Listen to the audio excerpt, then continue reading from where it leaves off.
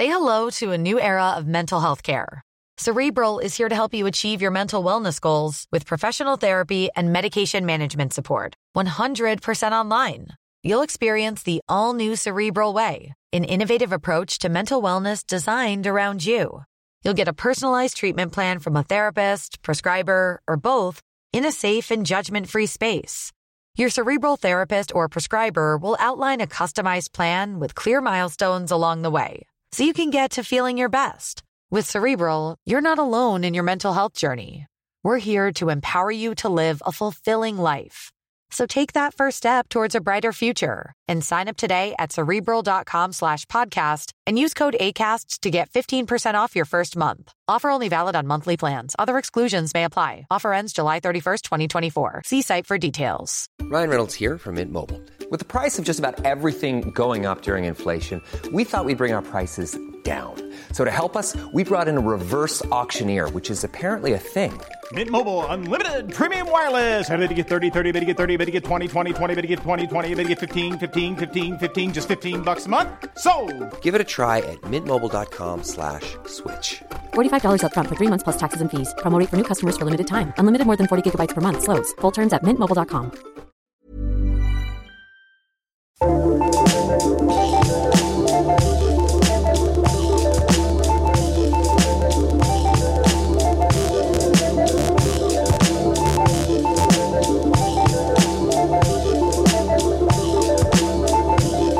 Hello and welcome to another episode of the Rabona podcast. Once again, I'm Musa Okwonga, joined by Ryan Hunn and Michael Da Silva. We're here to discuss all kinds of things, but first of all, we have to discuss the return of the king, Zinedine Zidane, back at the Santiago Bernabeu. My goodness. Gentlemen, let's dive in. Oh dear. What to say? Just give it Zizou to the end of the season. Never go back. Never go back. I disagree. I think this is incredible. It's just such a different challenge, though, that he's got now the things that he wanted when he left, basically. I think that's why he's gone back. This is five-dimensional chess from Zidane. Look, let me break it down. Real Madrid burn through managers like fossil fuels, right? This is wild. But Zidane, he's a renewable. Get this. 3 straight Champions Leagues, okay?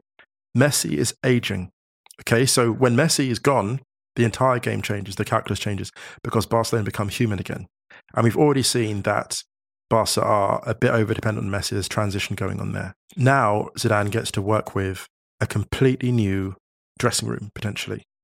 Ramos is aging, less influential, but still, he's still like Zidane's general.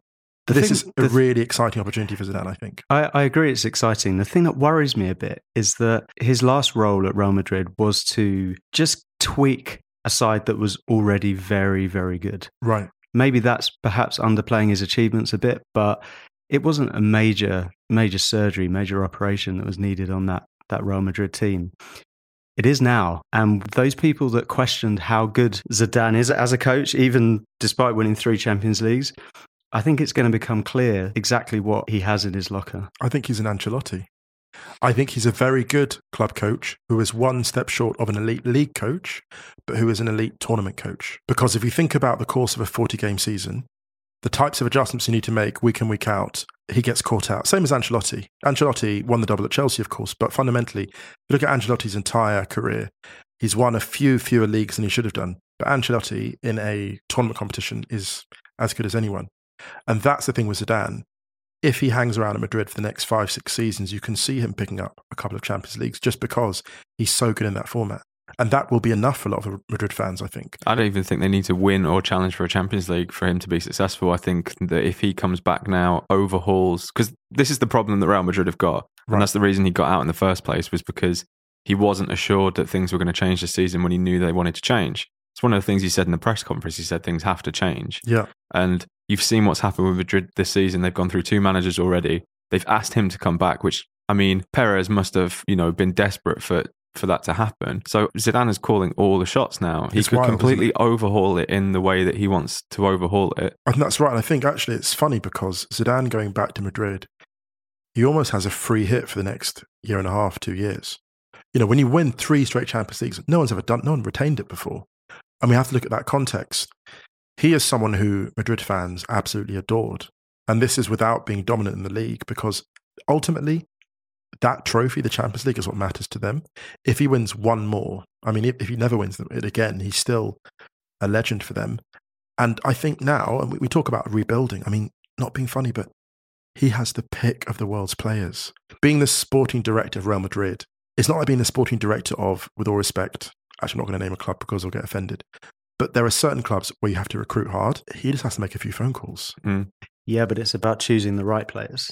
And this is what we haven't seen from him before. You say that, but Varane, he just called up Varane and that was it. Like, that's the thing. And everyone wanted Varane. Like, and the problem is, though, he needs a striker. He needs potentially a midfielder to replace Kroos. And Modric, maybe.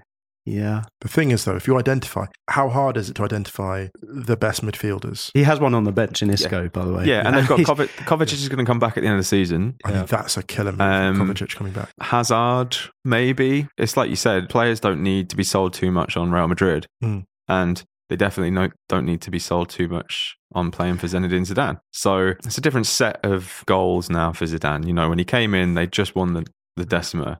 And he comes in and wins, 3 more. Now they've seen not chaos and not complete and utter failure, but they've not been a happy place this season. What's that Eminem song? It feels so empty without me. Oh, wow. They've needed an overhaul and a restructuring or kind of a new identity or whatever for a while. And now if he can kind of set them up in a different way, it's kind of he's won twice then. It also feels really empty at the Bernabeu without Ronaldo. And I think this is an interesting moment a litmus test to see whether it's Zidane or Ronaldo who they miss most. I mean, the thing about Real Madrid is that they've got a really good crop of youngsters there. I think they finished the Clásico last week with more academy graduates on the pitch than Barcelona did. And they've got Brahim Diaz just signed as well, who's young, coming through. They've got a lot of young players. And I think that maybe getting rid of a few of the older superstars and kind of setting up a team more in the mould of what Zidane wants to do. This will be interesting. You've seen Zidane the winner. Now can you see Zidane like the philosopher, if you like? And that's a bit cheesy, but... No, that's right. I think what's funny is, can I just say this as well? What's the end game for Zidane? I'm thinking, does this guy want to be president or something? Like, if you see him moving through the gears, like, what is Zidane's end game? Because here's the thing. When Zidane left, this is what makes it quite hilarious to me on a social level in terms of like the amount of conversations Perez had at dinner parties where everyone's like, Madrid aren't the same. Madrid is obviously Perez's plaything. He's very proud of it. Zidane leaves and the luster disappears from Madrid. And how many people have been in this guy's ear? How many nephews, nieces have come up to him? Uncle, it's not the same without that guy. And he's like, his ear has been chewed off by everyone in his social circle. That's what makes this hilarious. On a purely social level, like, he had to get Zidane back. It's like the master chef at the restaurant. Like, everyone's like, it's not the same without this dude. It's been weird this season for clubs reappointing managers that have either left or have been fired. Like Monaco reappointed Jardim. Right. Callejo went back to Villarreal like 60 days after being fired. And now Zidane coming back. I mean, it's a rare thing to happen so quickly, like within a year or less, but to have 3 happen in a season is really weird. Great observation, actually. Yeah. Return of the Kings, we can call it. The future of Gareth Bale looks a little bleak, I think, now. Oh my goodness. When he scored that amazing overhead kick in the Champions League final, that was his calling card. Like, play me or I'll go. Then Zidane goes, and it's like... And Bale gets played. Yeah. But he has a poor season, by his standards. Yeah. So now Zidane's back, I can't see it ending well for Bale at Real Madrid. I mean, there's been murmurings that he's on his way out. He has never really settled culturally in the city. So yeah, it's interesting to see whether he brings back James Rodriguez even. I mean, oh my God, James doesn't want that problem. Oh my God, I forgot about James Rodriguez. There's options, We got a good tweet from King Mufasa saying, Daniel Levy is the winner in all this. The only jobs Poch would have left Spurs for were Real Madrid and United, and they've both now been filled. It's true. Well, Man United, not quite, but you would expect so. I mean, just give Pochettino some money and go. Just let him spend some money. Like everyone else has got some toys to play with. Yeah. Give the man a fish. I do think that there's a greater chance of failure this time around for Zidane. Of course. Yeah, definitely. And there's always traps when you're a Real Madrid coach, but I almost wouldn't be surprised to see the crisis extend a little bit into the Zidane era. I mean, it's not saying it's going to happen, but there's pitfalls there now. Can I prediction? Go on. Zidane rebuilds, 2 years, comes third in the league, then second, doesn't win the league, wins a Champions League, quits dramatically, and then puts together a consortium of backers, triggers a presidential election, beats Perez, Zinedine Zidane, Real Madrid president within 5 years. Oh, wow. That's the end game. You think? I think it's 5-dimensional chess. I look at Zidane now like Thanos. I'm like, you're operating on a different. You know what? Zidane's been away. He's been collecting Infinity Stones. This is it. This is his move. Oh, God. Zidane has made his move. I'm only half joking, only because what other logical move could he have long term other than something more senior, maybe a board of directors, not necessarily president. But if you look how Zidane has worked his way through the club administration in a way that none of us thought possible, youth team coach from being a player. And now he's a manager, like legendary power broker. Like, where does it end for him? French job. I don't know. I think he loves Madrid too much. Yeah, maybe. I think he just loves Madrid so much. He genuinely, if anything can't be doubted, he genuinely loves that club. He'll end up at Leganés. It's only down the road. Can you imagine the Real Madrid dressing room when he turns up again? They did this too late, though. They should have done this 10 days ago, right? Can you imagine going into the Ajax game at home if it was Zidane's first game back in charge? Or the first Clasico. Yeah. Can you imagine? Yeah, exactly. Basically, getting rid of Solari before the Ajax tie, that's a game changer because at that point, Madrid would have been dangerous deep into the Champions League. Because with that, with that squad, they could have been good for one last hurrah, I reckon. With that squad galvanised, Vinicius there, and the kind of Zidane bounce he would have given them, you're completely right. They must just be thinking, why didn't we do this sooner? And this is actually something I don't really understand about managerial appointments, is that you hear, you see like, they've got so-and-so games to save their job or whatever. It's like, if things have gone that bad that you're thinking about firing a manager, just fire them.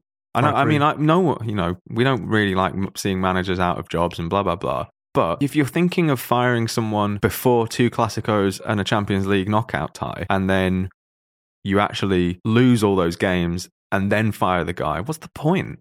Well, here's the dirty secret. Chelsea have never actually got it wrong. Chelsea have sacked all these managers, but in any of the cases, can you say, oh my goodness, Chelsea sacked them too early? You can't. They got that all right, like Di Matteo. Pardon, sorry? Di Matteo. He was the only one. And Ancelotti, though. Yeah. They fired him too soon. They did fire him too soon. That was a bit brutal. Yeah. After the double, wasn't it? Every time Hiddink's been there. Hiddink's amazing. Hiddink is the one person. What I love about Hiddink is he knows exactly when to go. I think because he got burned. I think he got burned at Madrid, didn't he? He got sacked there. Or who didn't? He's been burned everywhere, hasn't he? Haven't you been sacked in Madrid? We've all been sacked in Madrid. Yeah, probably. All of us. No. So where do you think they're going to finish the season then? Third? Fifth? Can you imagine if they finish 5th and they miss out on their Champions League? And can you imagine Getafe going, only one team in Madrid? Can you imagine Getafe? Oh, wow. Alaves and Getafe taking the final 2 Champions League spots and Real coming 5th. Do you know what? We're completely kind of impartial on this podcast. We are impartial. I would love to see that. I'm so sorry. I would love to see God. I would absolutely love it. Just for the lols. I'm just interested in what this does in terms of the relationship with Barca, because like I say, aging Messi, and after Messi goes, La Liga is up for grabs again. He's saying that the Clásico is changing. Well, I'm only following in the footsteps. There was a fantastic piece written on our website by Ryan something, I don't know. Very good article about the Clásico. I got that up just in time before Zizou came back and ruined it all for me. Yeah, that's true. So looking at the table here, Real Madrid 12 points off Barca, 5 off Atletico. If Atletico go on the long run in the Champions League, which they could easily do, I mean, second place is within them. They're not going to win the league. But, no, I don't think so. But Champions League, though, oof. Oof. If Thomas Lemar takes off. I would not want to play Atleti in the Champions League. Nobody wants that problem. And they might be out this week, though. You never know. You never know. This is true. Should we take a break and then talk about Arsenal Man United? Yeah. Sorry, mate. The less dramatic stuff. No, it's okay. Let's do it.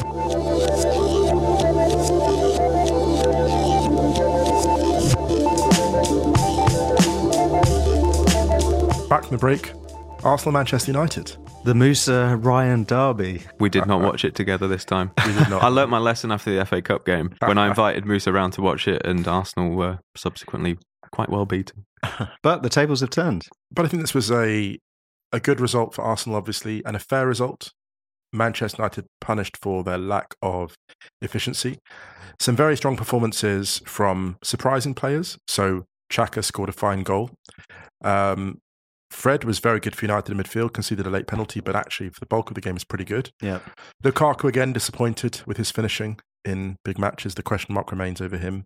I think in terms of consistency at that level. I mean, I know he scored twice against PSG, but that is Lukaku. He will, he'll create euphoria, but then frustration from game to game at the moment, which is where he is. He was quite unlucky, though, I think. Bernd Leno made 2 unbelievable saves. We have to. This thing. United didn't play badly, though. No, I thought they were better I thought they were better agaat Arsenal than they were against PSG. Well, it was just a different game, but I think they were much more proactive. Yeah, they were. I think they beat PSG in the only way they could have beaten PSG. Yeah, for sure. And yeah, they have more license to attack United. But yeah, I thought Fred, you mentioned him there. I thought he's starting to fill his boots a bit.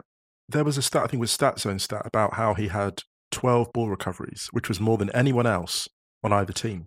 He's quite unusual, like from a physical perspective. He's to play in that position, and you're going toe to toe with some really dominating central midfielders. You would think that he'd get brushed off the ball really easily, but he's got this like really low center of gravity. Can just turn like I haven't seen a United player for a while that can turn so quickly. He adds some dynamism, some bite as well. Absolutely. To midfield. I like him. I like that partnership of Fred and Pogba, though. I think we spoke about it after the Wolves game when Man United played Wolves at home, how they looked really good together. Although they drew the game, I think it was a draw, wasn't it? 1-1. Right. But how we would like to see a little bit more of that partnership, and it's been sparingly used. But every time they have played, I mean, I might be getting a few things wrong, but I seem to be quite impressed with how them two link up. Bit of a hot take here. McTominay actually could be considered to be a bit unlucky not to have played. And if he had played against Arsenal, could have provided the extra mobility that you need against a midfield like Arsenal's, which base just runs you off the field. There were moments where Arsenal would break against United. It was almost like a 4-2-4. When they were pouring forward, Aubameyang, Lacazette, Ramsey and Ozil, and they broke as a kind of very narrow front four, but incredibly fast and vertical. And we were just overwhelmed at certain points. I was just going to say, I think it was a lesson also to Solskjaer. I mean, it was his first league defeat at United. I think United would have got a better result if they had taken the PSG approach of sitting that a little bit deeper, having McTominay in there to make life difficult for Ozil. And I think they, to some extent, his tactics played into Arsenal's hands. Well, we normally go to the Emirates and play on the counter, and we play well when we do that. Yeah. And it was funny because I commented on Twitter a few weeks ago when United played against Liverpool, McTominay started. And I said, actually, that's a blessing in disguise tactically because Liverpool will run all over you in midfield. Though Matic is a fine player, you can run all over him. And that's exactly what Arsenal did. That midfield was porous. And it's happened in a lot of big games United have played. Happened against City in the first half of the 3-2 win over them at the Etihad. They just blew us away because they've got the legs. And it sounds very basic, but I think Solskjaer will realise very quickly that you have to field 3 players that can basically run, especially when one of them, as Pogba did. Pogba was subpar. I think McTominay was unlucky to miss out, like you say, but also I think Man United really missed him because the thing was that even though Arsenal's midfield was very much on the front foot, it's rare that Emery has started a game with Ramsey, Ozil, Aubameyang and Lacazette. But I think Arsenal are unbeaten whenever those 4 have started games together. The problem was, though, that when Man United won the ball back, Ramsey is naturally a little bit higher. And actually, United did find routes through Arsenal midfield. If you had McTominay in there, who is a little bit more dynamic and better with the ball, I think, than Matic, I think United caused Arsenal a few problems anyway. And I think the thing that let him down was maybe a couple of passes and stuff like that. And I think McTominay would have probably done a little bit more damage in there. So I thought it was weird that Martial came on so late as well, to be honest. Yeah. I thought Kolasinac was impressive again.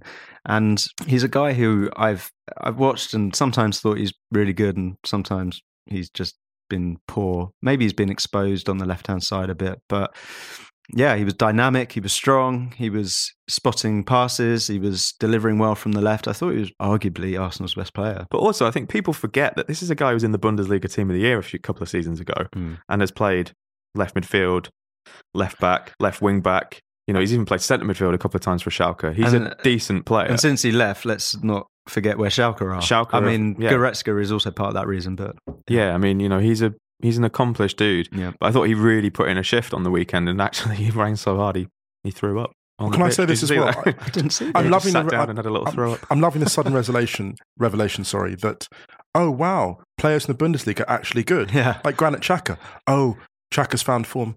He's just a good footballer being played in his preferred position. Yeah, I mean, he has his moments, as is usually the case now with modern fandom in a way. It's like someone's a goat one week and then a fraud the next week. Of which more later. Yeah. But it's just not the case. It's that I don't think Xhaka has ever been as bad as people have really give him criticism for, but he's a good player. Yeah, I mean, I think he still has. I mean, you actually saw evidence of it on the weekend. He still has some trouble getting caught on the ball in difficult situations. There was one where I think was it just after Lukaku hit the bar or something, and Arsenal couldn't clear it, and Xhaka got the ball nicked off him on the edge of the box. So that still happens, but he's just. I mean, Arsenal really miss him when he's not there. Put it that way. So that's a sign of a good player. And a player that I thought you would miss is Torreira. He's been so important to Arsenal. I thought they would struggle in that area, but seem to get by without him. Yeah, although since Christmas he's not been as great. I think he's looked a little bit leggy. Right. Maybe a few of these suspensions might be doing him a bit of good. Actually, having a bit of time out. What was really impressive about Arsenal was Lacazette and Aubameyang. It was a really great understanding, even down to the penalty. And Aubameyang getting to take it instead of Lacazette. And I love stuff like that. I think it's really great to see Arsenal pouring forward with such conviction. And you look at that league table, and to be honest, I think to myself, this shows what a terrible start United actually had. The fact that they've had this great surge of form, they're still fighting for fourth place. It's still tough. Well, the thing is, the top six is no joke this season. Yeah, and the very fact that United are back in it, and the very fact that Spurs have slipped back into that fight as well, I think it's anyone's. And it's momentum as well that's important. Chelsea definitely don't have it. Spurs don't have it. Watching the game, it never felt like one goal was going to be enough for Arsenal. And I thought the penalty wasn't a penalty, actually, at all. I could see why it was given in real time, but I didn't think in real time it was a penalty, and I definitely didn't think it was a penalty on a replay. Yeah, I don't think it was a penalty, but I think Arsenal were deserving winners. Yeah, but also I think if that game goes into the last 15 minutes 1-0, and Arsenal were by no means solid at the back. I mean, they kept a clean sheet, but that was down to another unbelievable save from Leno in the first half and second half. Sorry. United could have easily got a point. Even scraped a win yesterday. And let me throw this in. The last thing I'll say on the Arsenal United game. Thank God, actually, from one perspective, they won that game, because the stuff I see about Emery on social media, it just turns me off, to be honest. People forget, because he's had so many good results coming in the door, they forget how difficult it is to manage transition. I say that as a United fan. You look how badly transition was managed by us, okay? Emery has come in, and the fact the things we're critiquing about him are relatively minor, lack of identity or maybe consistency, not knowing his best team. The things we're criticising are so minor. When United had a new manager, we went to this kind of weird semi-existential crisis, which it wasn't, but, Well, I mean, there's been points this season where it's not been fun to watch, and there's been points this season where it's been hard to figure out what Arsenal are actually trying to do. But I think that when you have a manager come in, or a head coach or whatever, who is so different in terms of approach to the previous coach, it's going to take a while for players to be able to play 3 different systems in 3 different games with 3 different lots of personnel. That starting 11 in that formation was a massive surprise for me, and I think would have surprised Solskjaer and United as well. So I think it takes time for players to learn all these systems and be able to switch between them game by game. Do you see progress? Yeah, 100%. Arsenal have already almost hit their points tally for last season, and there's still 8 games left. No. The great thing about Arsenal, I would say, this year is that they've shown so much, the players have shown so much tactical flexibility under Emery, that when next season Pochettino takes over at Arsenal, they're going to be wonderful. Oh my God. And that's going to be fantastic. If you want to hate that comment from Musa, it's at Akwonga. Yeah, you can't say stuff like that now. Michael's back. When he's indisposed, we can get away with it. But if you tweet at Rabona, I will personally retweet it. Well, that's not the Rabona Twitter account, so you can tweet at Rabona all you like. But last thing on Emery, I think that he's really shown what is possible with quite a limited group of players. Actually, I think that the technical level of this Arsenal core 15 isn't incredible. So where do you think they need to strengthen? I think they undoubtedly need another right back. You've seen how much Hector Bellerin, how important he is to this team. Although I would say that yesterday, I actually think that second half from Ainsley Maitland-Niles was probably his best at right back. And he's not a right back, he's a centre midfielder, but I thought he really struggled in the first half. I thought he was brilliant in the second half. I think they undoubtedly need another left back. They need another centre back, maybe 2. But you're talking about cover here rather than first choice. I think they need a first choice centre back. Okay. I think they need ideally maybe another first choice or someone who's going to compete for a first choice left back position. And they're going to have to try and find someone to replace Ramsey, because I don't think Smith Rowe is the guy yet. And I think, I thought Ramsey was probably man of the match yesterday. Actually, I think he made more tackles than any other Arsenal player has all season in one game. Brilliant. And a shout for Mesut Ozil as well, actually, because he gets a lot of stick in quote unquote big games. And I thought during the game, he was decent, but I thought he was kind of quiet. So I checked Stat Zone after the game. As we know, best way to win an argument. That should be the tagline for that thing. Stat Zone, the best way to win an argument. But he ended with something like 91% pass completion, 18 out of 21 attacking third passes. That's created wild. 4 chances. That's like his World Cup 2014 stats. But he basically, only Pogba made as many attacking third passes, but Ozil went off 20 minutes to go. And also, he's created more chances than any Arsenal player this season whilst missing something like a third of the games. But do you see a difference in him since his hiatus in the team? This is a guy who's 30. He's won a World Cup. He's been there and done it. I mean, is he going to change his game to suit Emery? I mean, we all know he's world class. Yeah, I think he's going to have to. Apparently, one thing that was coming out a lot was that how hard he was working when he was out of the side. Harder than he's ever worked. And he was undoubtedly the teacher's pet under Wenger. And I don't think he ever felt like he had to work that hard. I think now he's realised he has. And I think he really wants to stay at Arsenal. And in that sense, he's going to have to work hard to prove that he can adapt in certain scenarios. Yeah, it's going to be an interesting summer. Yeah, definitely. All right, let's take a quick break and then get back into it.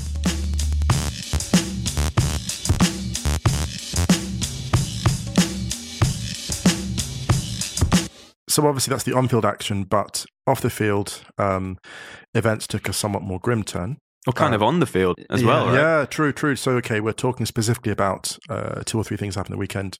So against Rangers, a Hibs fan came on and gave a bit of abuse to one of the players. Then we had, obviously, Jack Grealish in the Birmingham derby when he got attacked from behind by a fan. And the scary thing about the Grealish punch was that he can't see the guy. He's completely blindsided. And the guy could have been carrying anything. Yeah. And he hits him hard enough to knock him over.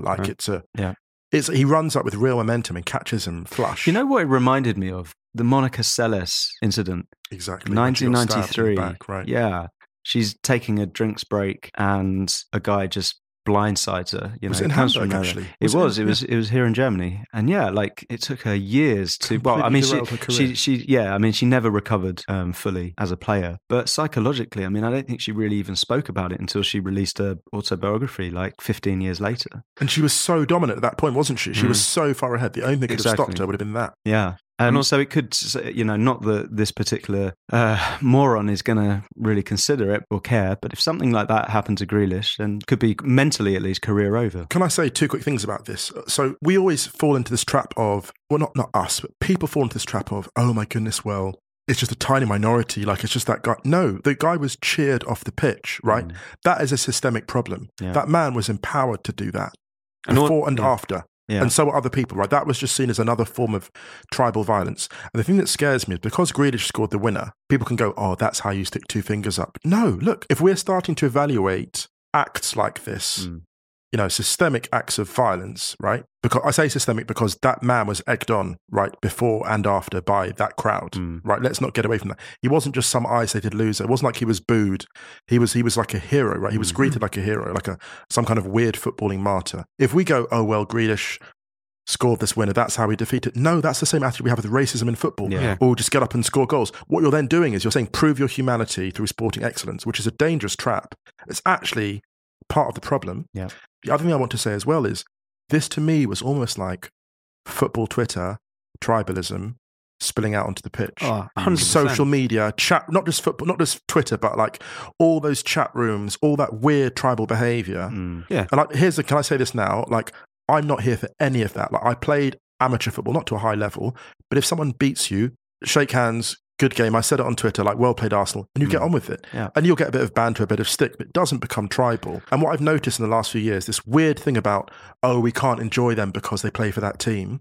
And it's only a minor part of it, but I think it's a small manifestation of a big problem, which is like anyone who's from that part of town or identifies with that is some existential threat, and we have to cleanse it. And I have a real issue with that. Well, this is the thing, because you're essentially the same. It's just that the club that you're worshipping is a different football club. Now, obviously, some football clubs are like, have really, really admirable values. So some people identify with those, you know, for example, if you're like a St. Pauli fan or if you're an Union Berlin fan or something like that. However, I think the thing that you said about football Twitter, it was like football Twitter going onto the pitch. That was 100% on point, I think, because you saw afterwards there was a guy who tweeted, a Birmingham City fan who was tweeting about Jack Grealish's dead brother.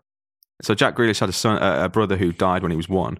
And he was basically saying Jack Grealish went down quicker than his brother did in the grave or something like that. And tweeted a picture of Jack Grealish's brother's gravestone. It's just so sinister. It's just like... It's a sewer it's social media dark. sometimes. It's so dark. For me, to cheer him when he came off, and this is the thing I want to get in there that I have to say, I'm actually a little bit concerned. I said this response, Grealish was so dignified. Why? Why does he have to be? So Grealish was more on trial for his behaviour than the Birmingham fans who cheered the guy on the pitch, because the guy who ran on the pitch, for me, was merely a symptom. He's just like sort of, in the same way that Trump didn't create racism in America, right? Trump is part of a wider problem. This guy is part of the wider problem. And those fans have to be accountable. Like, who is holding them to account for their reaction, for their behaviour? Well, there was also the guy in the the Arsenal Man United game as well, who kind of brushed past Smalling and went over to try and celebrate with the players. Now, that wasn't as serious, but it could have been. You know what I mean? He could have lamped Smalling or whatever. He could have been carrying anything. You never know. I mean, there's actually like pretty stringent checks at Arsenal now. I don't know what it's like at Birmingham, but that's not the point. Strict enough. That's not the point. You know, in terms of like what people are carrying or whatever. I think today Arsenal have already come out and announced that he's getting a lifetime ban from the Emirates. So did you see the steward pushing Grealish after Grealish scored? Yes. That is sinister, because what that says as well, that is the rot. Yeah. That is the rot setting in. When you set an example that it's okay to put hands on somebody, right? Because there were 3 of these events. There was obviously the Smalling incident, the one in Rangers Hibernian. When people start feeling it's possible, and I again compare it to kind of the Trumpian thing. When Trump started talking about this, you know, Trump started like tweeting all this rude stuff out. At first, it was like, politicians don't do that. And now, so many other politicians are doing it because the bar is being lowered all the time. And I think, you know, without sounding like an old granddad here, football has to draw a line and be like, no, like the pitch is a place of work. Yeah. And we're not going to laugh this off. We're not going to set a spurious example. Well, the onus is now on the FA to act proportionately. And I think a proportionate response would be a heavy response. Yeah. They've got to get points deducted, I think. I agree. Has to be that. Because a lot of the time clubs get fined for stuff like this, and that does nothing. It does nothing. I think points deduction, a fine, and also a couple of games behind closed doors. The problem is that fans so often don't see how their behaviour can affect on-field stuff. If this guy who was getting cheered off then ends up being the guy who cost Birmingham City a load of points. Exactly. Can I be brutal? You know what I do as well? Yeah. Can I be brutal? I do. Deduct points, a fine, and a restriction on away travel. I'd be that brutal. I would actually restrict away support travelling. Do you know why I say that? Because that's where it hurts fans. They're the ones that actually, they have leverage. Yeah. Away fans have leverage. They've got. So if you say to away fans, look, that behaviour by that bulk of supporters was despicable. Yeah. We're going to freeze or reduce your allocation. That guy won't be considered a hero for much longer. No, he won't. He won't. And there are decent, can I say this as well? There are obviously decent Birmingham fans horrified by that. Yeah. Who would maybe appreciate that leverage. I can contrast it with Millwall. So Millwall had this terrible problem with race for a long time. Yeah. And the reason it got sorted out is because Millwall supporters that stood for really good progressive values, in my opinion, knuckled down and sorted that out. But I think those fans within the club need help from outside. And as we saw with Millwall versus Everton quite recently, the problem will never go away completely. So you need to just manage it, right? Yeah, exactly. Yeah, I think there's a problem with sections of every single fan base. Agreed. And the last thing people want to see is, we're coming up to the 30th anniversary of Hillsborough very soon. That is a massive reminder of the horrible alternative of stands being open to pitch access. Well, that will obviously never happen again, but there has to be some kind of middle ground. Do you know what? I mean, sorry to cut in, but we watch a lot of NBA, right? There's people literally sitting a foot away from a player. Everyone's watched Curb Your Enthusiasm, right? You've seen that episode where Larry trips up Shaq and gets courtside seats at the Lakers. He stretches his legs out. Yeah. I mean, there was one guy in the Miami Heat game recently who jumped on, grabbed the ball and tried to take a free throw and then ran off. That was like the worst thing I've seen on a basketball court. You know, there are fans having ongoing conversations with players sometimes. People don't want to spill their beer when they're sat on the courtside. You know, they don't. So I think it's just like you're at the game. Like, what? I don't understand what the thought process is running on a pitch. Right? What do you think is going to happen? You look like an idiot. Well, you know? Unfortunately, Ryan, you're trying to analyse the mind of an idiot, so you're not going to get very far. I thought I'd be able to. You know, idiot recognise idiot. The only reason I'm getting slightly dramatic, I'll sound slightly dramatic here, but I'll say it anyway. Shall I put some music? Shall I back? Yeah, add some music later. The only reason I mention this is because I remember like looking years ago at these like chat rooms and trolls. I remember thinking, my God, I hope these people never feel emboldened to actually act. And every now and again, when you get these like people committing acts of violence, you look back and previously there's a whole, you know, there's like an internet chat room where they've been in, they've been like talking about it for months. They've been egged on to do it. And I just wonder if anybody egged this guy on in the pub or whatever for a few weeks before, a few months before. I want them to deconstruct this, not just go, he's a moron and shove him out of the game. I want to actually break down the steps that enabled him. And I want to even like I'd love to hear a podcast from like Birmingham fans about the ones in the audience, you know, the ones in the crowd who were like, I heard the cheering or I was part of it and there were loads of us doing it. And what was motivating that? Yeah. Because we need to break this thing down, I think, before it goes any further. I just feel really sorry for Birmingham fans who just are really against all this stuff. Yeah, of course. Because it's so easy and quite sad to see people then using that as to like, oh, right, Birmingham fans are like this, Birmingham fans are like this. And it's just not true. It's like Cristiano Ronaldo at Juventus, right? Now, people can then go, oh my goodness, Juve, and it becomes another tribal thing. And this is, I want to say this explicitly on this podcast, right? This isn't about bashing a particular fan base. This is about a systemic problem in football, right? And it could be United fans next week. It really worries me how blinkered a lot of football fans are. Yeah. And how much they bend in order to not criticise their club. Yeah. Right, yeah. And I think football tribalism as well has become a lot more intense, as you mentioned at the start of this segment, by Twitter, by social media as a whole.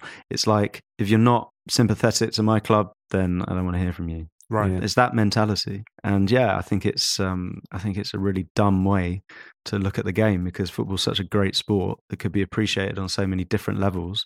But if you're taking such an introspective view on it, then are you really enjoying football is my question. Yeah. If you can be there and not, United, we got beaten by Arsenal, obviously, and we got run around by PSG, but I still enjoyed watching. You know, it's painful to watch your team getting drilled, but you watch PSG at Old Trafford and some of that stuff was beautiful. But you know what? You have two types of football fan, I think. Or there's probably more than two. But primarily. Yeah. You've got the people that enjoy watching the game as a sport and enjoying it for what it is on the field. And then you have guys that go to the game simply to have a fight. Basically, have a ruck. Basically, more or less. When Marcel Desailly was in Serie A, he said this. He said, and he came out and said this like 20 years ago, he said, fans come to the game, they've had a bad week, and they take it out on the players. Yeah. And he got absolutely hammered for this 20 years ago. I remember reading that at the time going, no, that sounds nailed on. And we're seeing it now. People are literally using football as catharsis. And the thing that really scares me, and this circles around to the Raheem Sterling stuff and the targeting of certain players, we live in a society that is becoming more and more unequal, right? 20 years ago, it was much more affordable to go to certain games. Players are being, more and more distant from fans, people being priced out. And there's this weird thing happening in football where players have never been more close in terms of social media and Instagram. It's never been easier to praise or insult a player, but it's also never been harder to relate to a player financially because of the economic gap. So what you've got is this very dangerous cocktail where you've got this very visible vision of hate or elitism that becomes the kind of lightning rod for discontent. Yeah. And people think it's okay because they see the wealth of players and they think that means it's open season for anything. Raheem Sterling was attacked in a car park. Yeah. In a car park. We don't talk about that enough. Yeah. In a place of, that is terrifying actually that happened. But like we mentioned on the last podcast when we were talking about Allardyce, and like people like Allardyce don't help that situation because it all fuels the fire of the same thing. Just to remind people, Players of today, basically a softie was saying. Yeah, basically said, we spoke about in the last podcast about how Allardyce was saying that players nowadays are soft and they don't have a tough mentality like players like him or his generation did. Whereas we said actually on the podcast, it was like, I think it's the opposite. It's the complete opposite, because if you mess up in a game, you're a meme 30 seconds later, Right. and the whole world sees it, and the whole world can criticize a young player or any player. So actually, I think that players have to be more mentally strong now, and they're more mentally strong now than they've ever had to be. Right, agree. Yeah, and therefore they need to be protected. And if we want football to be, well, some people might not want it to be a family pursuit, but I'd quite like to see families in the stands, more women at games. Are we going to see this? As long as things like this are happening, it seems further away than ever. You can have an amazing atmosphere at a game and also make the environment not intimidating for non-blokes, basically. Yeah. You can have both. Yeah. You know, it's just, I don't know, man. Maybe that's why we're sat in here doing a podcast, not being paid to make decisions. Hey, maybe though, although, you know, Arsene Wenger's allegedly going to be Infantino's advisor, which is a weird decision. But maybe Arsenal bring a little bit of romance to the top level. I mean, you're not a Game of Thrones fan, but that's basically like making him the hand of the king. Yeah, I have no idea what it's that the means. most doomed role. Basically, it's the role of an advisor in the excessively powerful but subtly crumbling kingdom. Is the worst job to have. So I really fear for Wenger, the hand of the king. Oh, actually, on the Game of Thrones thing, before we the frying pan into the fire. Yeah, exactly. Before we go for another break, I tried to start watching Game of Thrones last week, and I couldn't find a way to do it without paying a load of money that I didn't really fancy paying. Watching Game of Thrones, I would just say, if anyone doesn't watch it, is a bit like watching Atletico Madrid, but slightly less terrifying. So that's taken you a long time to get Atleti in the podcast. Do you know what? Put some respect on their name. Put some respect on Atleti's name. I don't need to. You do it every week. Hey, we all love Atleti. We all will be on June 3rd. Oh. Let's have another break. Have another break.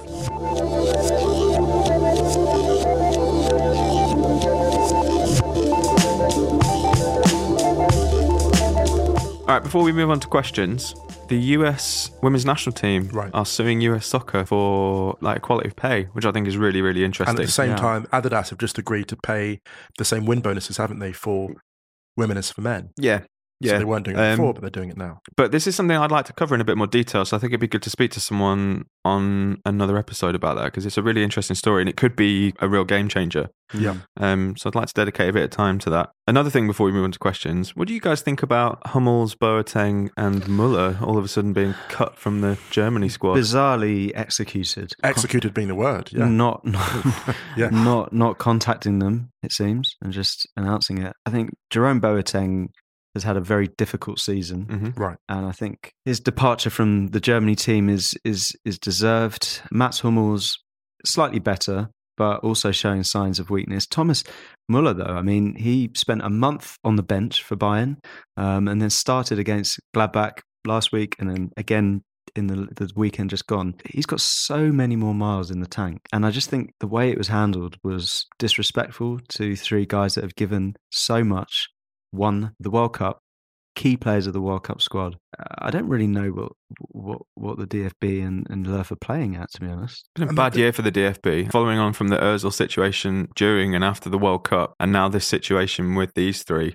I think it speaks that they've got something very wrong going on upstairs. They just seem to be like careering from one PR disaster to the next. If you're going to retire these three guys, then it needs to be done in a fitting way. Look how Lukas Podolski was sent off and Bastian Schweinsteiger in recent times. Those three players also deserve that kind of send-off if you're going to end their careers. But, you know, at least in two of the cases, I think it's premature, even though there is a legitimate case that young blood needs to be brought in. But, I mean, that should have been done gradually over a longer period. And, yes, the way it's been handled is quite distasteful, I think. I think there's two things from my point of view. First of all, you don't have to say that they'll never play again to leave them out for a start. I think, you know, as players progress in their career and they age, I think they fully expect not to play as often. Just drop them. Exactly, but it means you can always recall them. Yeah. And secondly, if they were going to make this massive brash decision now to go for youth, they've done it a year too late because they ignored a really exciting crop of youngsters for the World Cup. And that massively backfired. Yeah. And also, if you're going to go down this road, I tell you what, I think Neuer is a lucky boy. I think Neuer is a very lucky boy. Yeah, absolutely. Because he's not been the best German goalkeeper for 2 years, I don't think. Yeah. And he was very lucky to start, I think, in the World Cup. He's still a great goalkeeper, don't get me wrong, but I think that it's just really confusing. I think there's a lot of stuff that's coming out from the DFB in the last year that's just really confusing, or not confusing, depending on which side you look at it. Yeah, but if you look at the way the players and the number of players that have been alienated by the DFB in the last year or so, that we they're, know they're about. They're running out of players to offend. Can I be really brutal about this? This reminds me, it's weird because we often look at African football teams and go, oh my God, they're so unprofessional when they go on strike. And then we find out why they've been going on strike. And we realize actually their issues are fundamentally the same as the European teams, which is that at some point, the officials have started to believe that they are actually the ones kicking the footballs. Exactly. And it is there's almost a class thing going on here because you had it with Ireland where you had the officials would sit in business class and the players would sit in economy. You had it in the World Cup in 2014 where the Ghana players went on strike because the richer players were like, the poor ones being treated badly. Nigerian teams are not being played. I think Nigeria had not been paid their win bonuses for winning the African Cup of Nations the year before, right? All this stuff was going on. And we're seeing it now. The DFB, there are people in that organisation who believe that they kicked the balls that won Germany the World Cup because it is the only way you can explain this contempt. And the only criticism I have for the players, right, is this. The players that got cut, and I'm not including Boateng in this, when you have an administration that is arrogant, the arrogance in the end comes for everyone. It's easy to start with the outliers like Ozil. Ozil was always a controversial and divisive figure. You know, forget even the race stuff. Ozil divided opinion before that. But it is very easy in a squad to allow, let's say, that the outlying members, even the less popular ones, to be picked off. And you think that's not going to come for you. And it's come for them. And the smartest man in all of this, the man with the greatest vision on and off the pitch in German football in the last 10 years, is Philipp Lahm. Because that dude looked at that celebration and he was like, I'm done. Nothing's going to top this. And, you know, God knows what dynamics he was aware of, right? Because that dude didn't take a board seat at Bayern. But that guy was like, this is the crest of the wave. I've come to the logical end of my time at the club, but, you know, at international level. But I just look back and think to myself, how many of these problems that are now becoming revealed were there even while the team was successful, right? Because this is not how a successful team, a 2014 World Cup winning team that's been together for, 8 years before that? This is not how they go out. Well, the thing that they had, I think that what they did really, really poorly was how they managed the evolution of the squad post winning the World Cup. So you lost Mertesacker and Lahm straight after the World Cup. Right. Those two guys, I think, were two guys that people would really listen to in that dressing room. Absolutely. And massively respected. I don't think people maybe outside of Germany, maybe understand how influential Per Mertesacker is in Germany. His post-match interview after the Algeria game, for example, was something that was really made waves over here, and it needed to be said. And I think it kind of woke a few people up about how, like, people talk about the squad. And all you do is that you have people like Boateng, Hummels, Müller.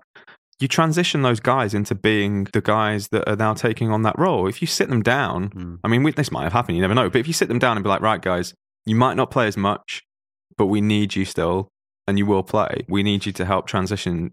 That people respond to that, I think, in probably more of a positive way than people think, because you're adding a level, like another level of responsibility to it. It was just really poor. It was just such a poor handling. And I'm saying poor Dortmund, because as Jonathan Harding was saying, Jonathan Harding is a fantastic writer on German football at John Blogs on Twitter, was saying this is an incredible motivation for Bayern now. And you see Joshua Kimmich come out, and this is the scary thing for Löw now, because Joshua Kimmich, who is really part of Löw's plans going forward, has come out and criticised Löw for his decision. And that's really bad, because you're almost, I mean, Löw made this choice without realising what the consequences would be. You've upset people who you're trying to build your new team around. Unless it was enforced on him from above. Interesting.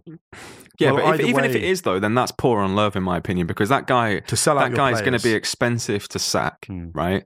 Right. So he's in a massively powerful position there, and he needs to take a stand. He's in a poor position, though. I mean, strictly from a contract point of view, he signed a massive contract extension. So if they're going to fire him, it's going to cost them a lot of money. So I think he should be using that as leverage if it's come down from above. Now, this is pure speculation, but if it's come down from above and he's not really backed his players there, then I think that's really poor on his part. Can I say this as well? Imagine like Löw wants to take a big club job now. You look at a guy that's arriving in a dressing room who's hung out to dry the greatest generation of German players in a long time. I mean, who wants to, they don't understand what damage they've done. I think this is one of these things you look at where I honestly believe that Thomas Müller will outlast Joachim Löw in the national team. It's going to become like a cause célèbre. They're going to go on a run, Bayern now. Poor Dortmund. They're going to go on a run, Bayern. They're going to be annihilating teams. Yeah.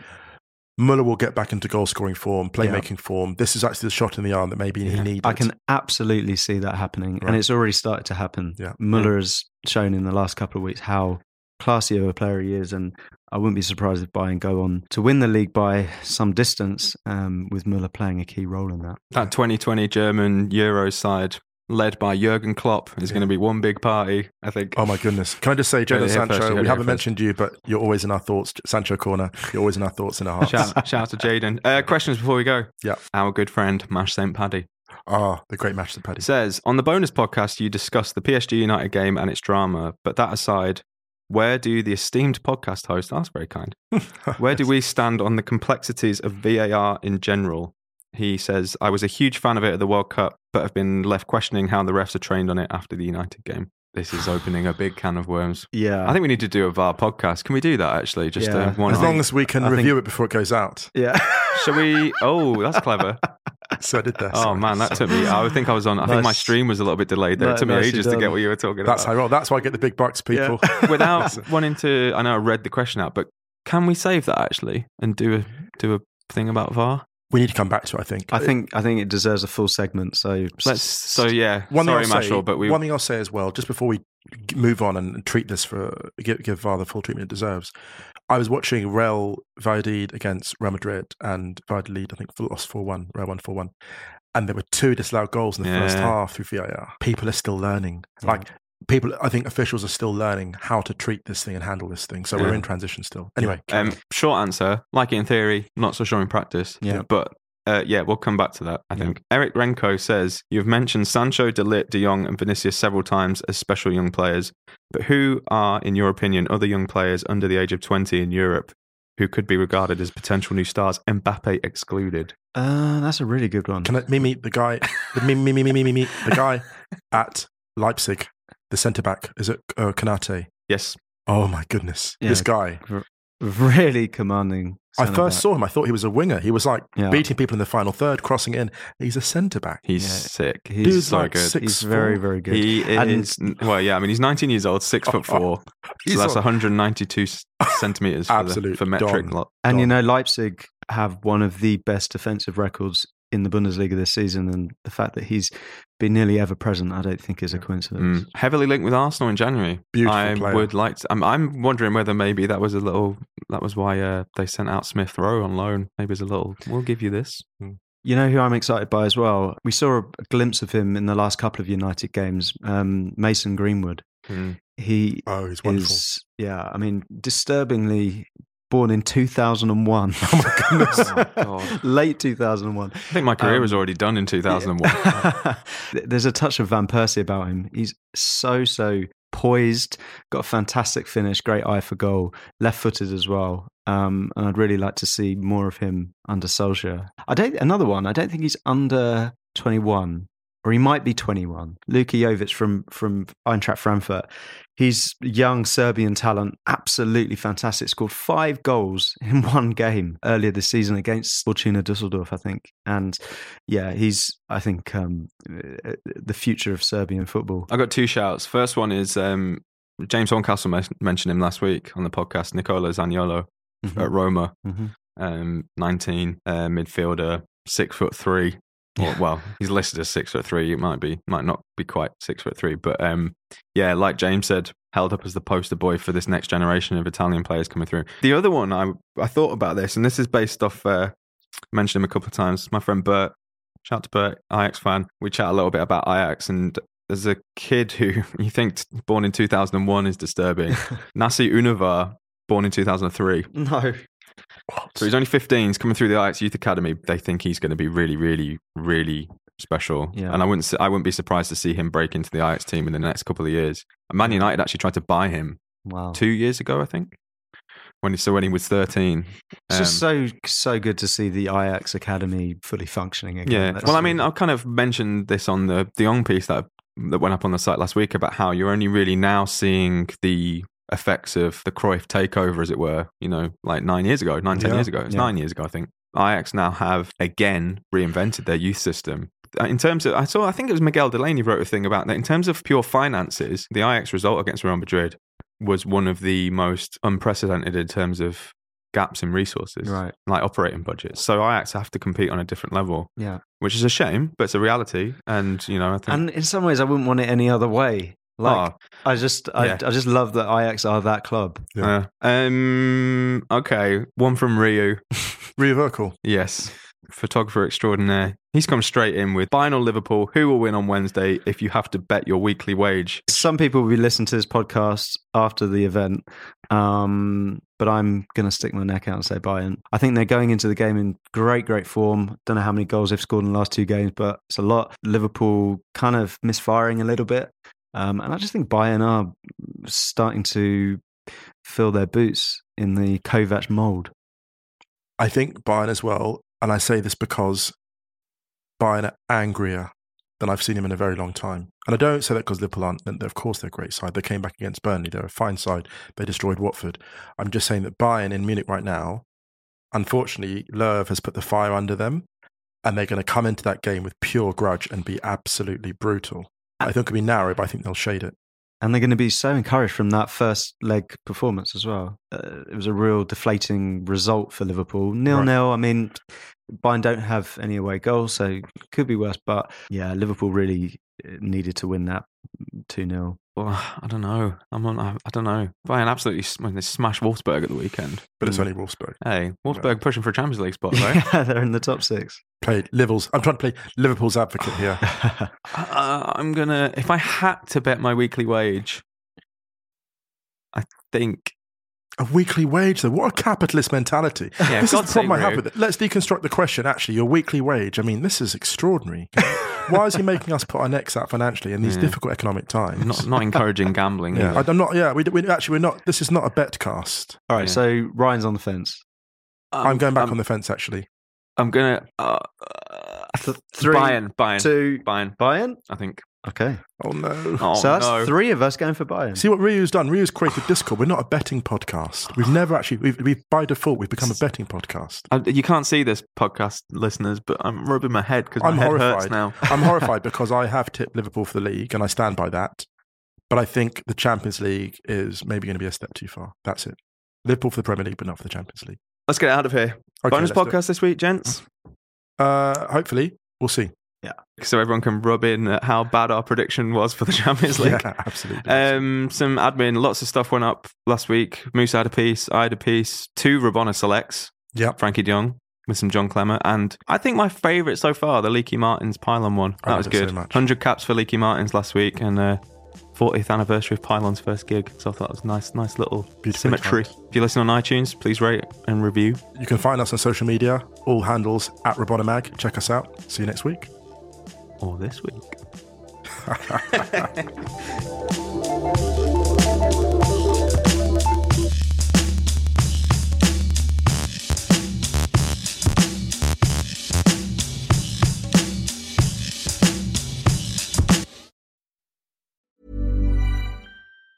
Temple University is ranked among the top 50 public universities in the U.S. Through hands-on learning opportunities and world-class faculty, Temple students are prepared to soar in their careers. Schedule a campus tour today at admissions.temple.edu/visit.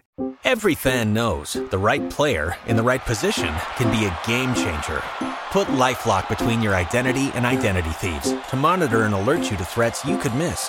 Plus, with a U.S.-based restoration specialist on your team, you won't have to face drained accounts, fraudulent loans, or other losses from identity theft alone.